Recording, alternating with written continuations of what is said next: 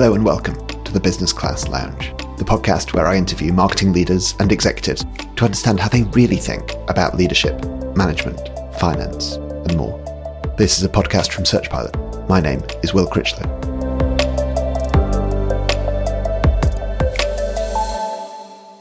My guest today is someone whose book, obviously awesome, I know many of you will have read.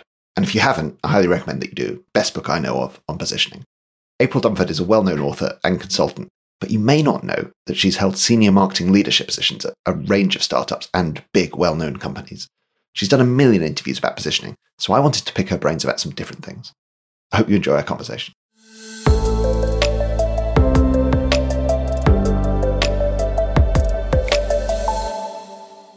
April, thank you so much for joining me today. I'm really excited about this conversation. Your book, obviously awesome, is an absolute go-to, and it's one that I kind of keep coming back to. I want to dive straight into some of the meat of the conversation today with a discussion about something I've heard you talk about a few times. So I heard you on Lenny's podcast earlier this year. One of the things you talked about was about how hard it is to quantify positioning. Yeah. So how hard it is to kind of objectively say how good your positioning is. And out of that, I think, comes a difficulty in projecting how good it's going to become and what the return on investment of working on this is going to be. Yeah. So I'm presuming you pitch this differently to CMOs and VPs. You don't talk about ROI, probably. You talk about stories and things like that. But I want to hear from you. Yeah. How should a CMO or a VP of marketing think about how to persuade a board or a CEO or whoever needs to sign off on a budget that they should do a big positioning exercise? Yeah, this is a really good question. And you know what? I'm surprised I don't get asked this more often, but I don't. So first of all, I think about positioning as being kind of the underpinning of almost everything we do in marketing and sales. It's like a fundamental input. Like if you came to me and said, April, we got to run some campaigns. I'd go, great, let's run some campaigns, man. Let's figure that out. So first I got to know, like, who's our target for the campaigns? And what's our value proposition? Who are we competing against and why pick us versus the other guys? And all this stuff gets defined in your positioning. So if that positioning is garbage, then all my campaigns are garbage. Like that's how it works. So the same thing goes with what we're doing in sales. Like if the story we're telling in sales is garbage, then we don't sell very well, or we don't sell as much as we could. And the input for that story is, why pick us versus the other guys, which is essentially your positioning. So in my opinion, like I came to the conclusion as a repeat vice president of marketing back when I was working inside companies that, well, my job is to step on the gas and drive a whole bunch of leads so that sales can close them so that we can grow revenue. But if I'm doing that with squishy positioning, there's no point in even getting it done. Like we got to back all the way up and work on this positioning. So it took me a while to figure that out. But then once I did, I was like, okay, so I'm the brand new VP marketing. We really don't want to get started on campaigns and messaging and all this other stuff we're going to do until we get the positioning right. Now, like you say, not everybody knows that or thinks like that or whatever. So I come in, I'm the brand new VP marketing. What do I do? And I can't, unfortunately, if my positioning is weak, it's killing me across all my metrics in a way that I can't just measure. Like I can't just say, oh, our conversion rate is this and that's bad. If the positioning is weak, then it means bad leads are coming in because they don't really know what you are. And then they drop out as they come through your funnel because then they do figure it out and they're like, oh, that's not what I want. I'm dropping out, or I shouldn't have been in here in the first place. Sometimes you get all the way through to closing a deal because your sales team is hot, but they're selling God knows what. And then when the customer actually gets in and using the thing, they're like, oh God, this isn't what I thought it was at all. And then they drop out and you churn. So metrics are bad all over the place. You can't just point at one and say, oh, this should be better. Therefore, we should look at the positioning. So that makes it hard. I can't just come in and say, this is bad. It's like most metrics, right? It's individual for the company. There's no good or bad. There's just better. And they're all interconnected. Yeah. So here's what I settled on. And this is not as good as being able to point to a number, but my focus area has always been B2B. So I get in, I'm the brand new VP marketing. And usually at the beginning, they're going to give you a few weeks to get your feet under your desk. And so here's what I would do is I'd say, you know what? I'm going to go over and hang out with sales and see what's going on with that. So I would wander over to sales and listen in on sales calls. And weak positioning, you hear it in a first call with a customer. And it sounds like this. Customer comes in, they're qualified, or at least you think they're qualified. They come in, the rep is pitching, and the rep's talking about here's what we do and here's why it's so great or whatever. And, if your rep's doing a good job, and you can usually tell if your rep's doing a reasonable job, and you get, I don't know, 10 minutes into the call, 4 or 5 slides into the call, and the customer's making this face. And there'll be this thing, and you hear it a lot, where they'll go, can you just back it up and go back to the beginning? Like, just go back to start again. Start again. I think you lost me there somewhere. Like, just go back and start again. So you hear this, back it up and start at the beginning. Like, it's amazing how much you'll hear that. The second thing you'll get is the customer, it sounds different, but it's the same idea. Is the customer goes, yeah, I get it. You're just like Salesforce. And you're not. Like, you're nothing like Salesforce. You're actually like nothing like Salesforce. Or this one used to kill me. Like, they get the rep, and the rep's doing a good job pitching, and they go, yeah, I get it. But can't I just do that with my accounting package? Really? Like, why wouldn't I just do that? Like, I got a spreadsheet. And sort of this idea, like, I get what it is, but why would I pay? Which just indicates they got no idea what your value is. So either they fundamentally don't get what bucket to put you in, or they're putting you in a bucket and it's the wrong one. Or they think they got you in a bucket. They just think that bucket is valueless. Like, it's not worth anything. And so if you're hearing enough of that, then that usually would get me worried that there's a positioning problem. Now, if you're going in and people are going, yeah, sounds good, but how much does it cost? Like, that's usually a sign your positioning's okay. Like, everybody understands it, they get it. They're just on the sales call to kind of figure out how much does it cost. Let's do this deal. Mm-hmm. So then maybe your problem is upstream. You're not doing a great job of lead gen, or you're just not getting enough people coming to the sales rep. But if it's going good in sales, then the story works. So the positioning, you could sort of assume that the positioning works. So if it's not going good, then what I would do is I would go have lunch with the VP sales. This is my move. When I go have lunch with the VP sales and I say, hey, I've been hanging out with the team. Here's what I'm hearing, right? So I'm hearing that it's taken a whole sales call before the light comes on. People get what we are. Or everyone's comparing us to Salesforce. We're like not a CRM. So what's up with that?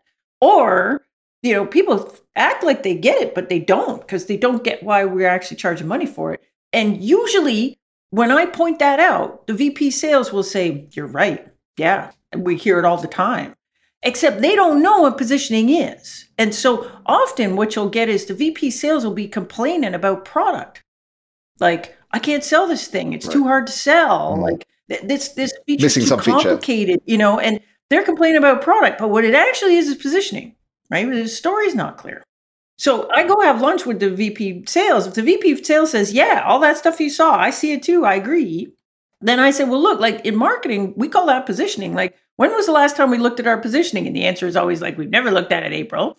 And then I say, okay, well, I'm not saying it's bad, but we should look at it.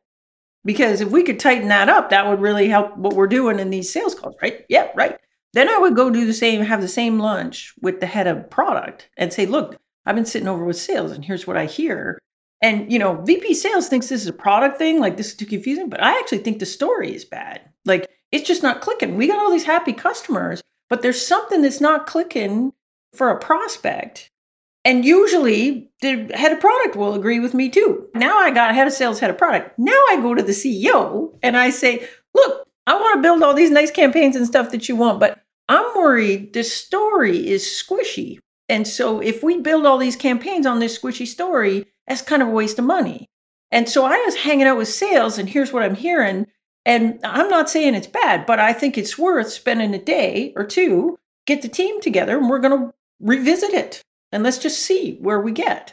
And usually the response from the CEO is, well, what does John think over in sales? And I'll say, I don't know. We should call him. But I already got John. We already had that lunch. So then he calls John and John says, yeah, I've been thinking about this too. So, okay, good. Let's do it. Then we get everyone in. And the reality is, like, if I go to sales and I have that lunch and the guy in sales says, no, you're wrong, then maybe I'm wrong. I'm brand new. Maybe I am wrong. And so then I got to go back to the drawing board. But if sales says yeah and product says yeah, then I use that to go and talk to the CEO. If I just go straight to the CEO, the other thing is that if we're going to do positioning well, it's got to be kind of a cross-functional effort. So if I can't convince sales and product, then what's the point of even doing this? I'm not going to be able to make this new positioning stick anyway. Yeah. So that's how I would do it. And then we'd go in with kind of an open mind. Maybe the positioning is good, maybe it's not, but let's just look at it. So we get a gang together, and then we're going to work through it. That's how I settled in on it at the end. That's how I convinced people to look at it, because nobody cares. If your marketing's not doing well, everyone thinks you just suck at marketing. But if bad things are happening in sales, everybody's very nervous about that. Rightly so. And like, you almost sounds like you kind of established that beachhead of getting everyone together to talk about this squishy positioning. And it's like it's an on-ramp into what could be a huge, huge project. I mean, I don't mean just huge with you as an outside consultant these days. I mean, it might be well priced, but it's nothing compared to the scale of executing this stuff. Yeah, I think people are scared to do it because they've been maybe sold on this idea that this is like a 6-month thing and we're going to have to go all this stuff. But I'm telling you, like, I worked at startups. We don't have 6 months to do anything. Like, so if we were going to go do this thing, like, I get a cross-functional team together and we'd spend max 2 days. And so I get sales, product, customer success, senior executive team in. The trick on this is I can't just bring them in and have this like free form conversation. Like, why does everybody love our stuff? Then that's just going to turn into a battle of opinions, and marketing never wins that. But the key is you get the gang together and then it's like, okay, well, we got to work through a process with steps. And so the way I do it is we'd start with, all right, well, who do we got to beat in order to win a deal? Or put another way, what do I have to position against? And there's two kinds of competition. There's whatever status quo, and sometimes that's a spreadsheet or manual labor. But then there's also anything that lands on a short list against us.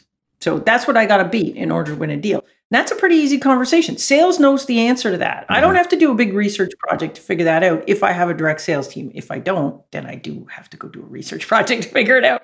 But if I have a sales team, they're talking to people every day. They know what the status quo is. They know who else is on the short list. They know the answer to this question.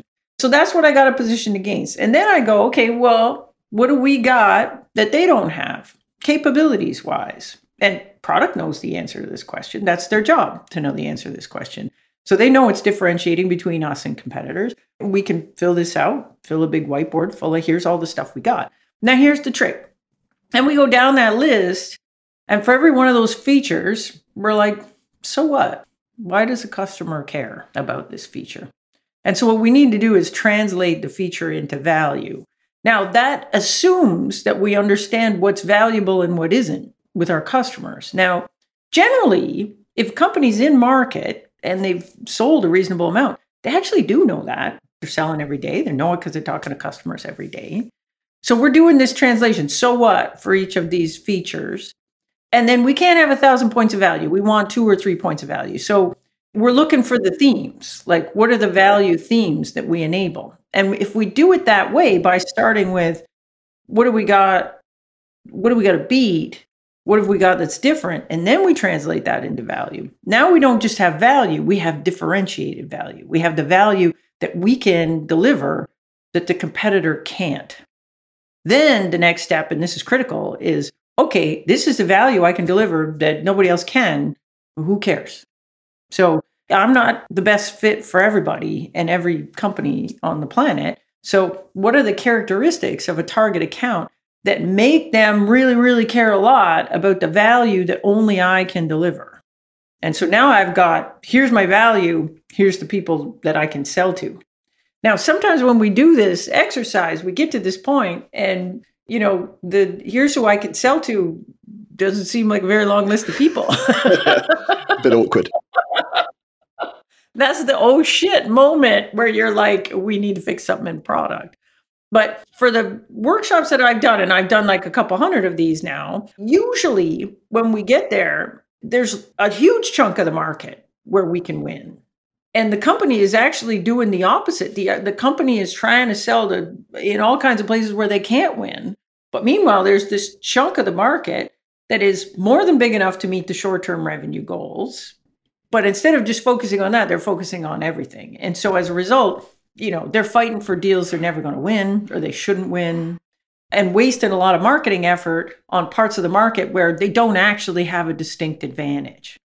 And so what we actually want to do is identify, where should we win? Like, where do we win? Because we got value that the other guys can't deliver. Where do we win? And then let's focus all our marketing and sales energy on that. And so we can do an exercise like that and get it done day and a half. This isn't some great big thing. Especially in startup land. You can get that whole team together, like you say, and just push it through. Yeah. If marketing's trying to do it all on their own, well, they don't know the answers to all these questions, right? Sales has some stuff. Product has some stuff. Executive team knows a bunch of stuff. But if I get the right people in the room, then what I'm really doing is I got a structure and I'm pulling it at everybody. Then at the same time, I'm building agreement and alignment across the team on it, because we're going to fight about it a little bit until we all agree. Yeah, and then we get to the end of a day and a half and we're like, okay, now we're all in agreement. Here's what we compete with. Here's how we're different. This is the value we can deliver. No one else can. These are the people that really, really care a lot about that value. Here's the market we're going to go win. And then everybody can go back to their respective teams and we're all in alignment on it. Now what we got to do is make that positioning real. And so the two big things we got to do, one, we got to take that positioning and translate it into a pitch that the sales team can use. In my opinion, that's job one. Because if sales can't tell that story, we're dead. Very quickly. And then job two, we got to take that positioning and make it sing in the messaging for on the homepage and campaigns we're running and all the rest of it. But usually, if we can get everybody in agreement, marketing's pretty good at that. Where marketing usually falls down is they're getting mixed signals from everybody about who do we actually compete with and how do we win and what's the value prop, and people aren't in agreement. Once we get an agreement, usually, like my experience running marketing teams, if everybody's in agreement, it's easy as heck to go build messaging around that. Trickier part, though, and the part that I think people don't spend enough time on is, we got this positioning. How do we make sure sales knows how to pitch it?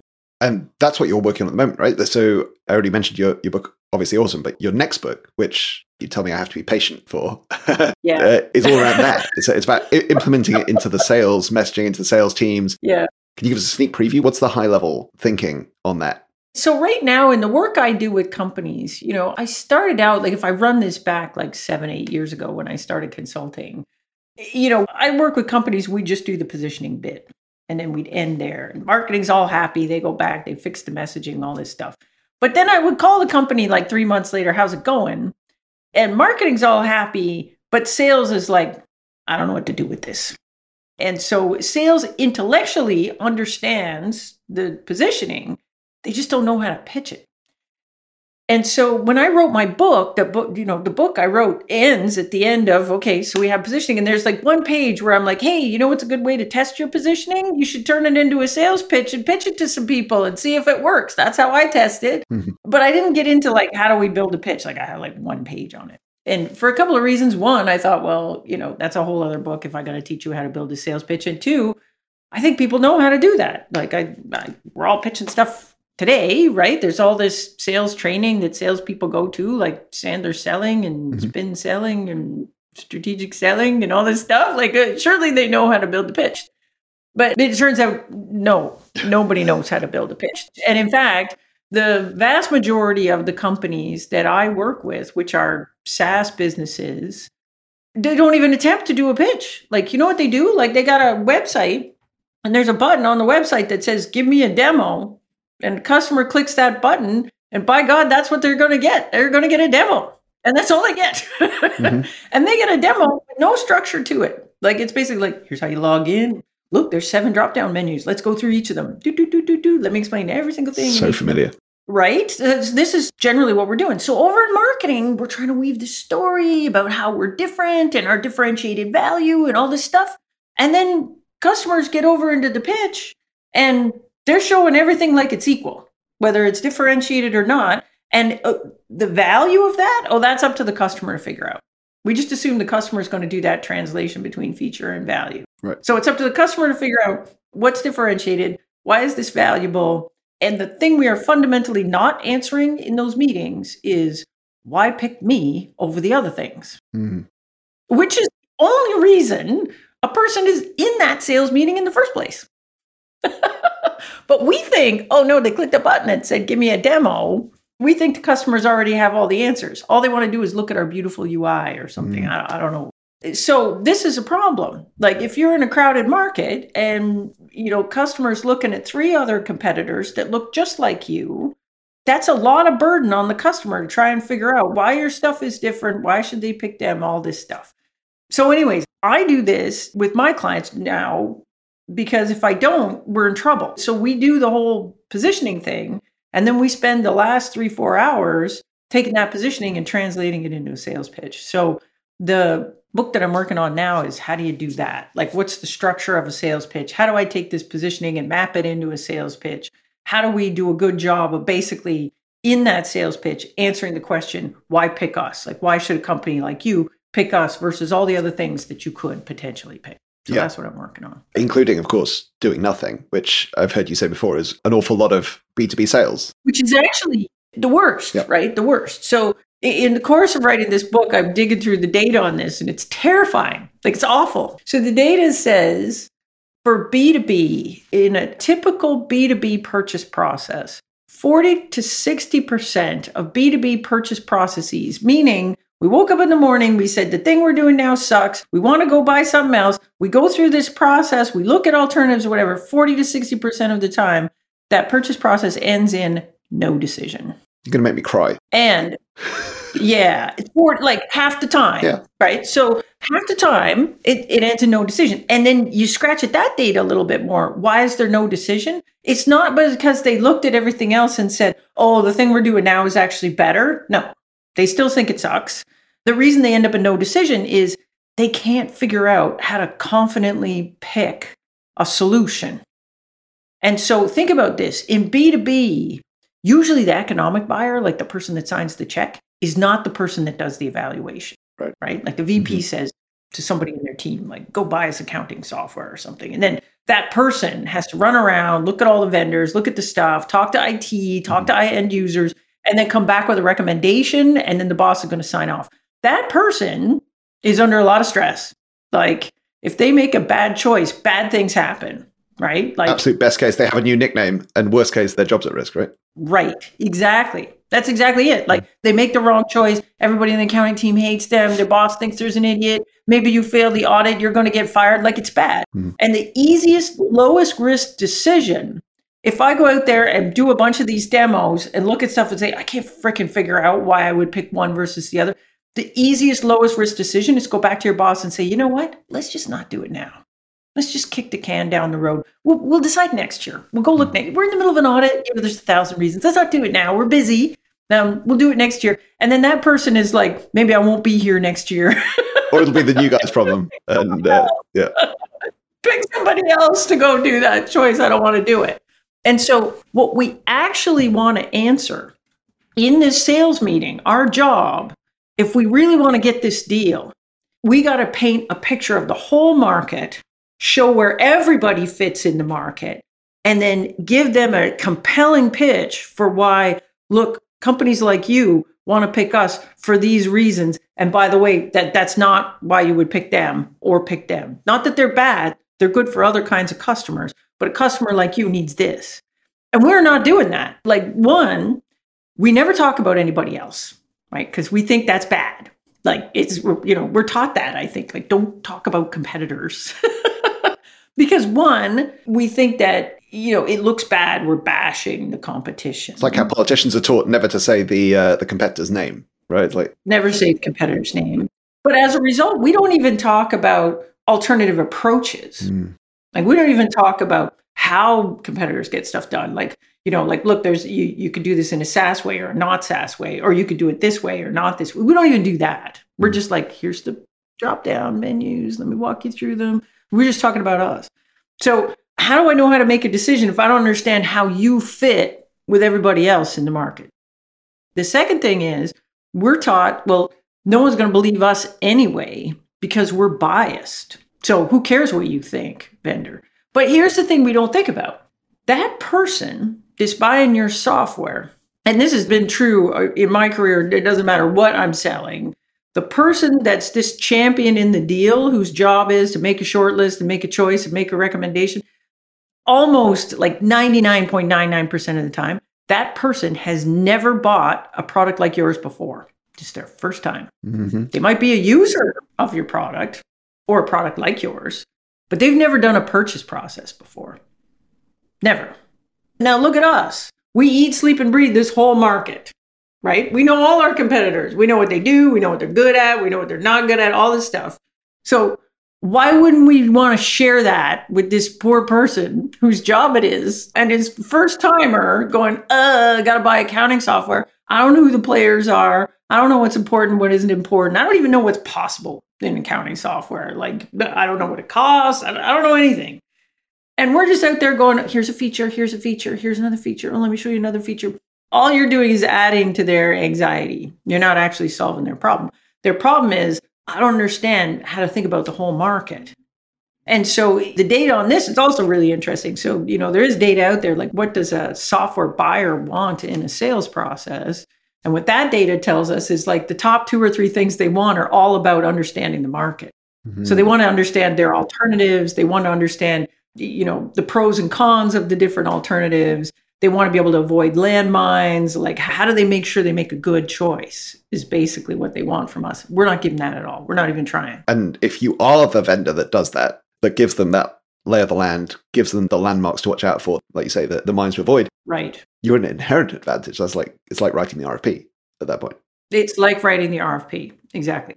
And so really hotshot sales teams will do this. Like the first time I ever saw it in my career was I was working at IBM. And part of my job in the product launch process was to build a sales pitch deck for this product. And so my boss came in and he'd give me the binder. This is the binders, this fat, this is how you build a sales pitch at IBM. And oh my God, Amazing. This thing was such overkill. Like there was so much stuff in there you would never, ever, ever want to copy. But one of the things that I thought was really smart was they never started a pitch with, like, they'd never just jump into the product ever.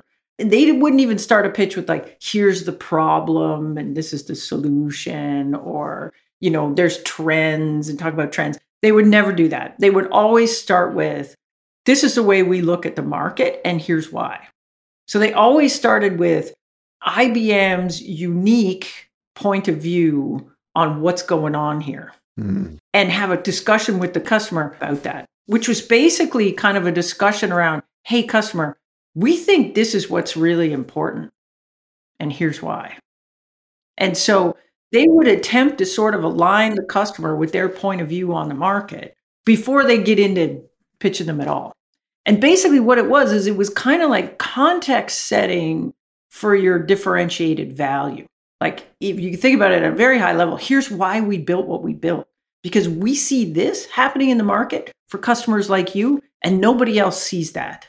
That's why we have a thing that nobody else has. If you can do that, then you can really clearly establish differentiated value. If you can't, like if I say, look, we see this thing in the market and the customer's like, don't care, stupid, no. Then they're disqualified at this point. Like, why am I even going to bother pitching my differentiated value? They're basically telling me they don't care about it. So that's how IBM used to do it. And so when I left IBM, I went to work for a startup, and me and the VP sales were both brand new there. And I had worked with the VP sales at another company before, so we knew each other. And so we decided we were going to retool the sales pitch decks in there. And I hauled out the big binder that I'd stolen from IBM. And I was like, hey, we should try some of this stuff. And we worked on it for a few weeks and cooked up this new pitch deck, which worked really, really well. And then sales went like this, and we ended up getting acquired. But what was really funny about that is the big thing we worked on was this little upfront bit that was like, hey, we look at the world like this. Like, we know you think this is your problem, but we see it like this. We got a different perspective on that problem. We see the problem inside the problem, or the root cause of the problem. Like, we see it like this. And we'd have this little conversation. Then we'd say, now, look, you got all these other ways of solving it. And, we know you got choices. And so here's your choices. Now let's look at the pluses and minuses, knowing what we know about the problem now, right? So you could do it manually. Works fine when it's really small. But then when things start growing, oh, now you got all this complexity or whatever, you can't do that. Or you could do it this other way. That works fine for companies like this, but not for companies like this. And this conversation, what you're doing is, again, you're painting this picture of the map. Like, here's the whole market. Looks like this.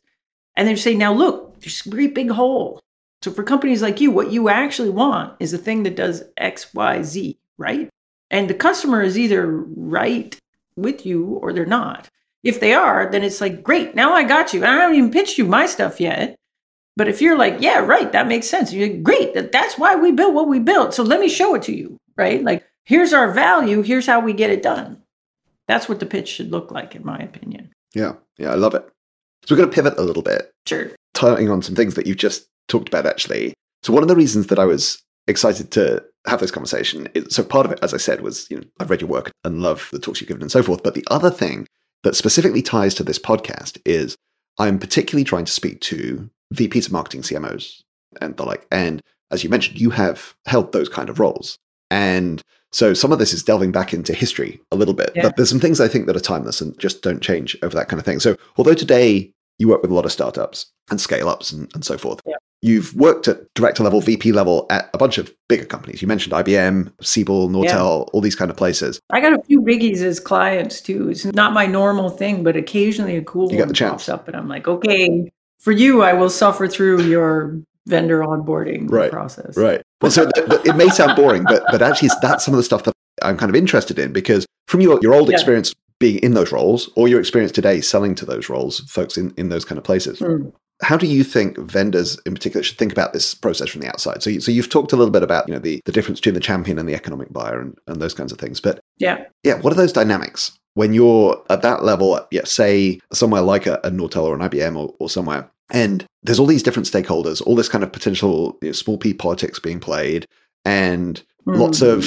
people trying to make sure they don't get fired for picking the wrong vendor. Oh, yeah. So, have you got some great insights there? I got some opinions about this. So I think this is a really critical thing for people to understand about B2B purchase processes in general, right? So in general, B2B purchase process, there are, what is the number? It's like 5 to 8 stakeholders at least involved in the deal. So you're not selling to one person, you're selling to 8 people and all this stuff. But that's only kind of true. Typically what you have is you got a champion, right? So the champion is the person that either has taken on the task or has been tasked with making a recommendation. And so one of the mistakes I think we make in B2B is we think that our job is to sell to all the stakeholders, and the champion is just one of the stakeholders. So, I got to make sure IT is okay and purchasing is okay and the stakeholder's boss is okay and the end users are okay and oh my God, and I got personas for all of those and oh shit, how am I going to do it? And shouldn't I have positioning for all of these? Because the positioning is different because what they care about is... And I think this is a way to drive yourself absolutely crazy and never sell anything. So instead, what I think you've got is you have the champion. And the champion matters times a million versus all the other roles, frankly. Because if your positioning doesn't resonate for the champion, you don't get on a short list. You don't get, none other people matter. Like you never make it to any of the other people. The second thing is that typically we, as the vendor, are not selling to all the other stakeholders. The champion is selling to all the other stakeholders. So really what our job is our job is to sell to the champion. And then once we got the champion hooked and a deal is cooking, our job is to arm the champion to handle all of the potential objections in the other stakeholders. So I'll give you an example of this. So I had this VP marketing job. And I had the Gartner guys were trying to sell me something. And I was actually looking for some bespoke research. And I had talked to a bunch of other vendors, but I kept coming back to Gartner. And I really liked the guy from Gartner was really good. So he had a good pitch, whatever. But he was terrible at this all other stakeholders thing. Like he kept saying, well, he wanted a meeting with my boss. And I was like, buddy, my boss isn't making the decision. I'm making the decision. He's doing whatever I tell him to do. Like, trust me. Yep. Like, you don't need to meet with my boss. In fact, you're going to mess this deal up. I put you in my boss. Because my boss is going to ask you a whole bunch of questions and derail this whole thing. So that was, annoying thing number one. Annoying thing number two was, again, he kept trying to go above me and beside me and all this other stuff. But he didn't really understand where the real potential blockages were for this deal. So for me in the company I was in, the big potential blockage was going to be purchasing. Okay. So the way this works, and it does at most big companies, is if you're a senior level person, in this case, I'm a VP at a big company, I've got a clip. So there's a number that if the thing I'm buying is below that number and it's in my budget, then purchasing doesn't get a say. if it's above that number, even if it's in my budget, then it goes to purchasing. And then, that might take 6 months and maybe we get it done and maybe we don't. Mm-hmm. Anyway, so the guy comes and he gives me this proposal, and the proposal is like $300,000. And my clip for purchasing is $250,000. Yep. Mm-hmm. So I came back and said, it needs to be $250,000. We can do this the easy way or the way. Yeah. And so he's giving me this big sales pitch and all this stuff. And finally I said, buddy, it needs to be $250,000 because if it's $300,000, then I got to go to purchasing. We're never going to get this deal done this year. And so finally he came. But again, I think there's this misunderstanding. He needs to be working with me, like the champion, instead of trying to go around me. He needs to, we're partners in this deal. Mm-hmm. So he should have come and asked me, what's my clip? If he was a smart guy, he deals with great big companies. He should have come and asked me before he even lobbed me a proposal. He should have said, look, does this go to purchasing? Yeah. What's your cutoff for purchasing? And I would have told him, and then we would have, saved ourselves a couple of weeks. That whole exploration of the landscape is, like you said, can be really kind of delicate, right? In terms of figuring out, is the person I'm speaking to really the champion? Is it somebody the champion's delegated to? All of that kind of stuff. Where do the real blockages lie? Well, this is it. And sometimes what you have in B2B is chatty people, right? So you'll get your rep all like, oh my God, we got this deal cooking or whatever. And then you'll find out, no, they just got a chatty person that isn't the champion. It hasn't been tasked with doing this. Somebody else is the champion. There's this great book on this.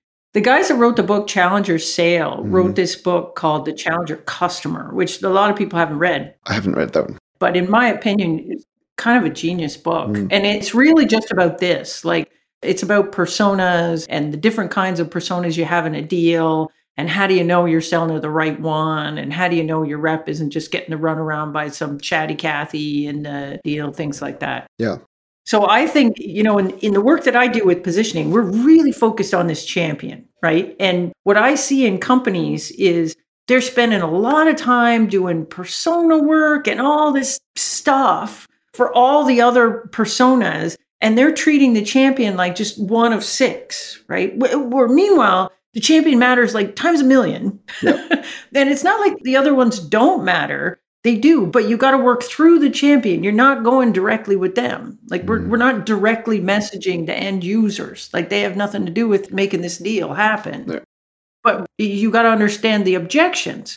So if the end users are generally the people that are not the champion can't make the deal happen, but they can kill it. They can block it. And that's all they are, is blockers.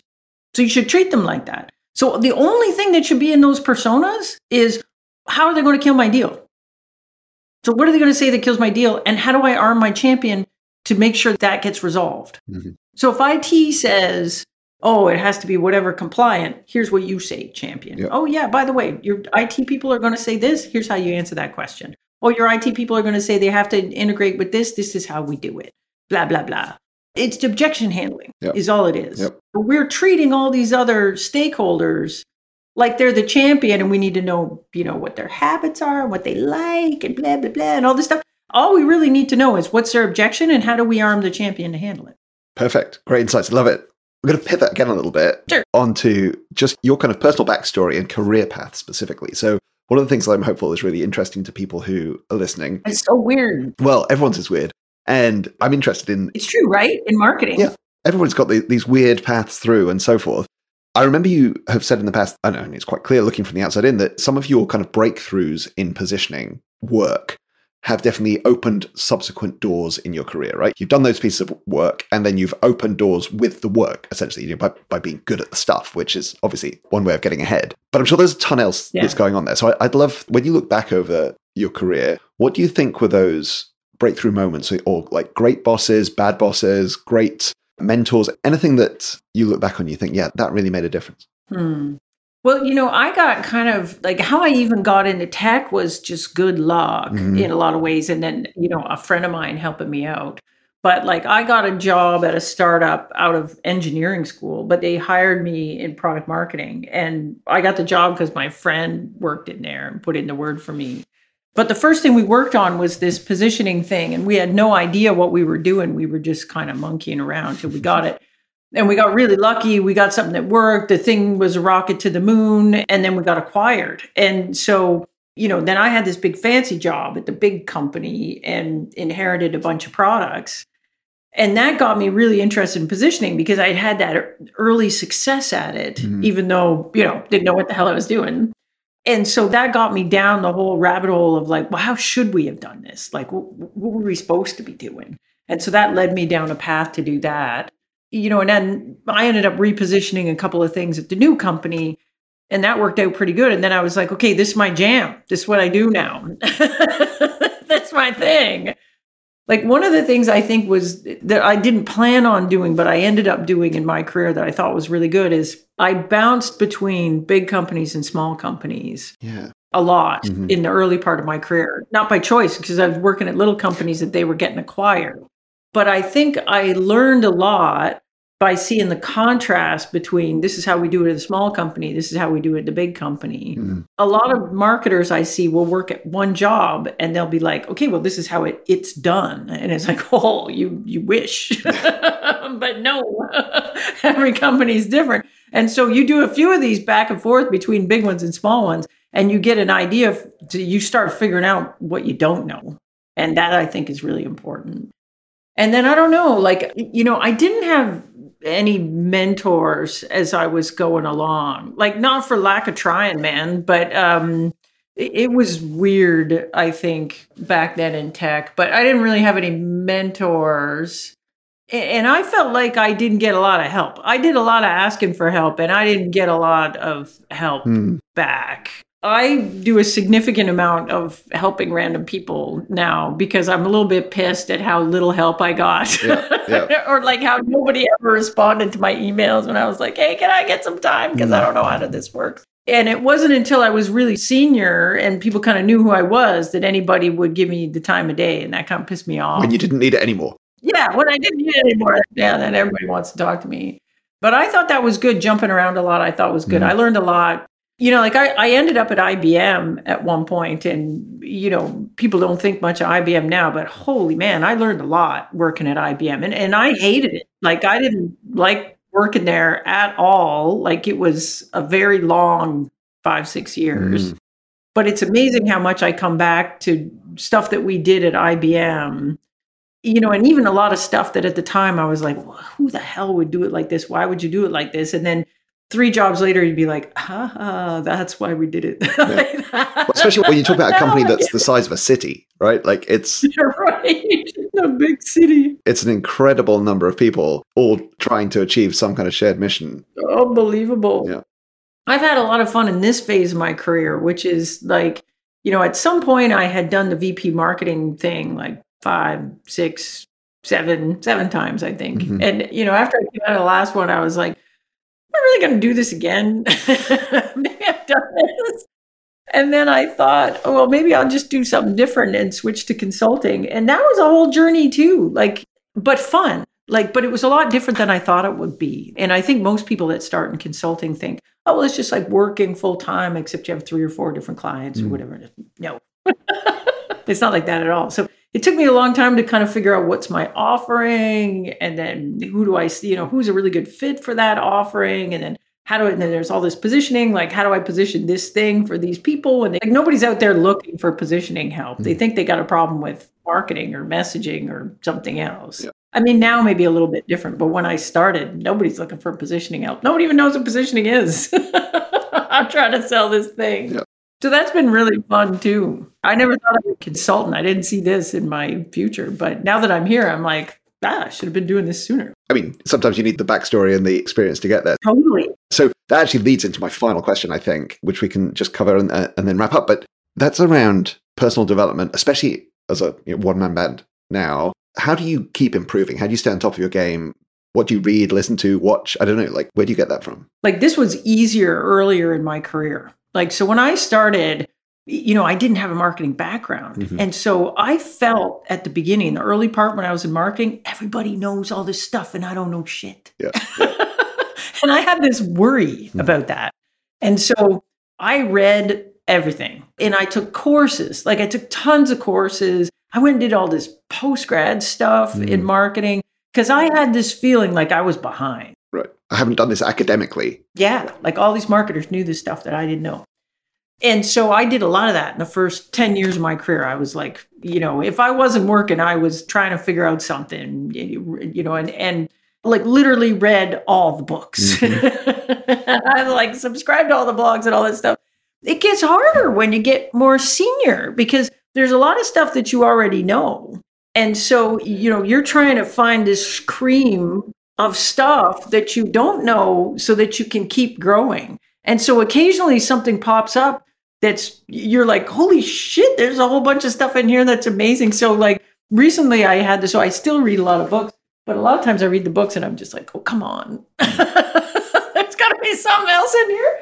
But recently, maybe it's because it's on my desk. Oh yeah, it is. It's right to hand. So one of the things I thought was really interesting, like I don't think there's a lot of marketing books that are based on data. And if they aren't based on data, I like to think they're based on a lot of experience, right? Like I did this thing with 200 clients and here's what I learned, which isn't statistically significant data, but at least, it's that. A lot of marketing books are just like, I thought of this thing and it's cool. What do you think? I did this thing this one time. Yeah. And sometimes there's a nugget of stuff in there that's kind of interesting, but sometimes you're like, dude, no, like go do it again somewhere. And the answer is no.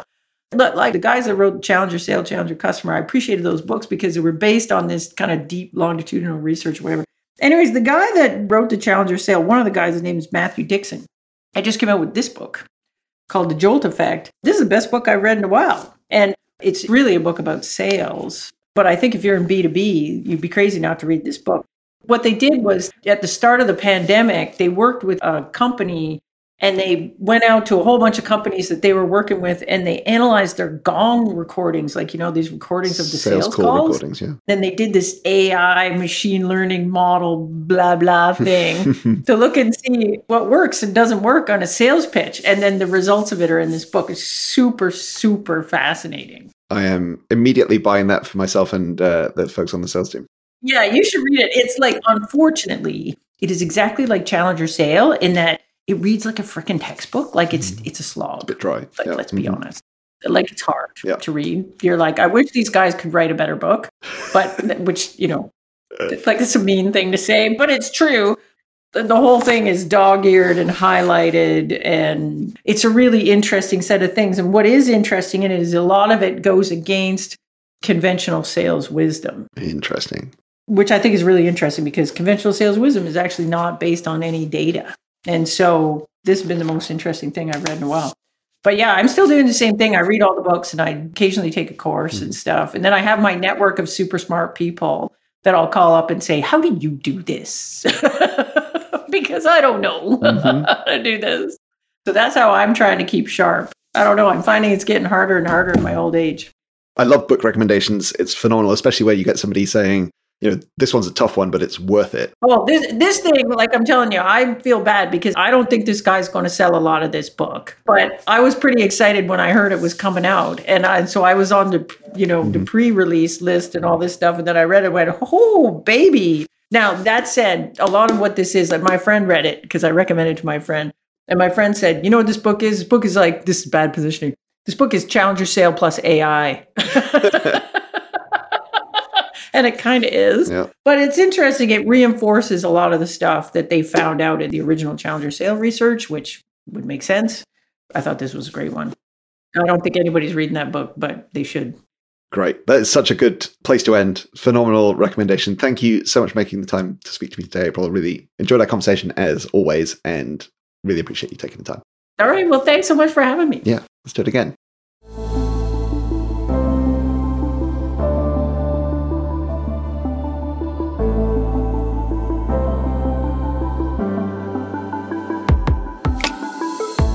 Thank you for listening today.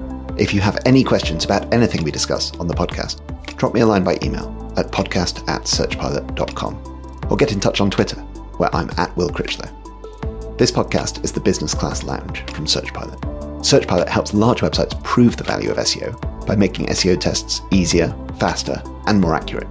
You can find out more about SearchPilot at searchpilot.com. Today's podcast was produced by Mark Cotton and hosted by me, Will Critchlow. If you enjoyed the conversation, please recommend it to a friend.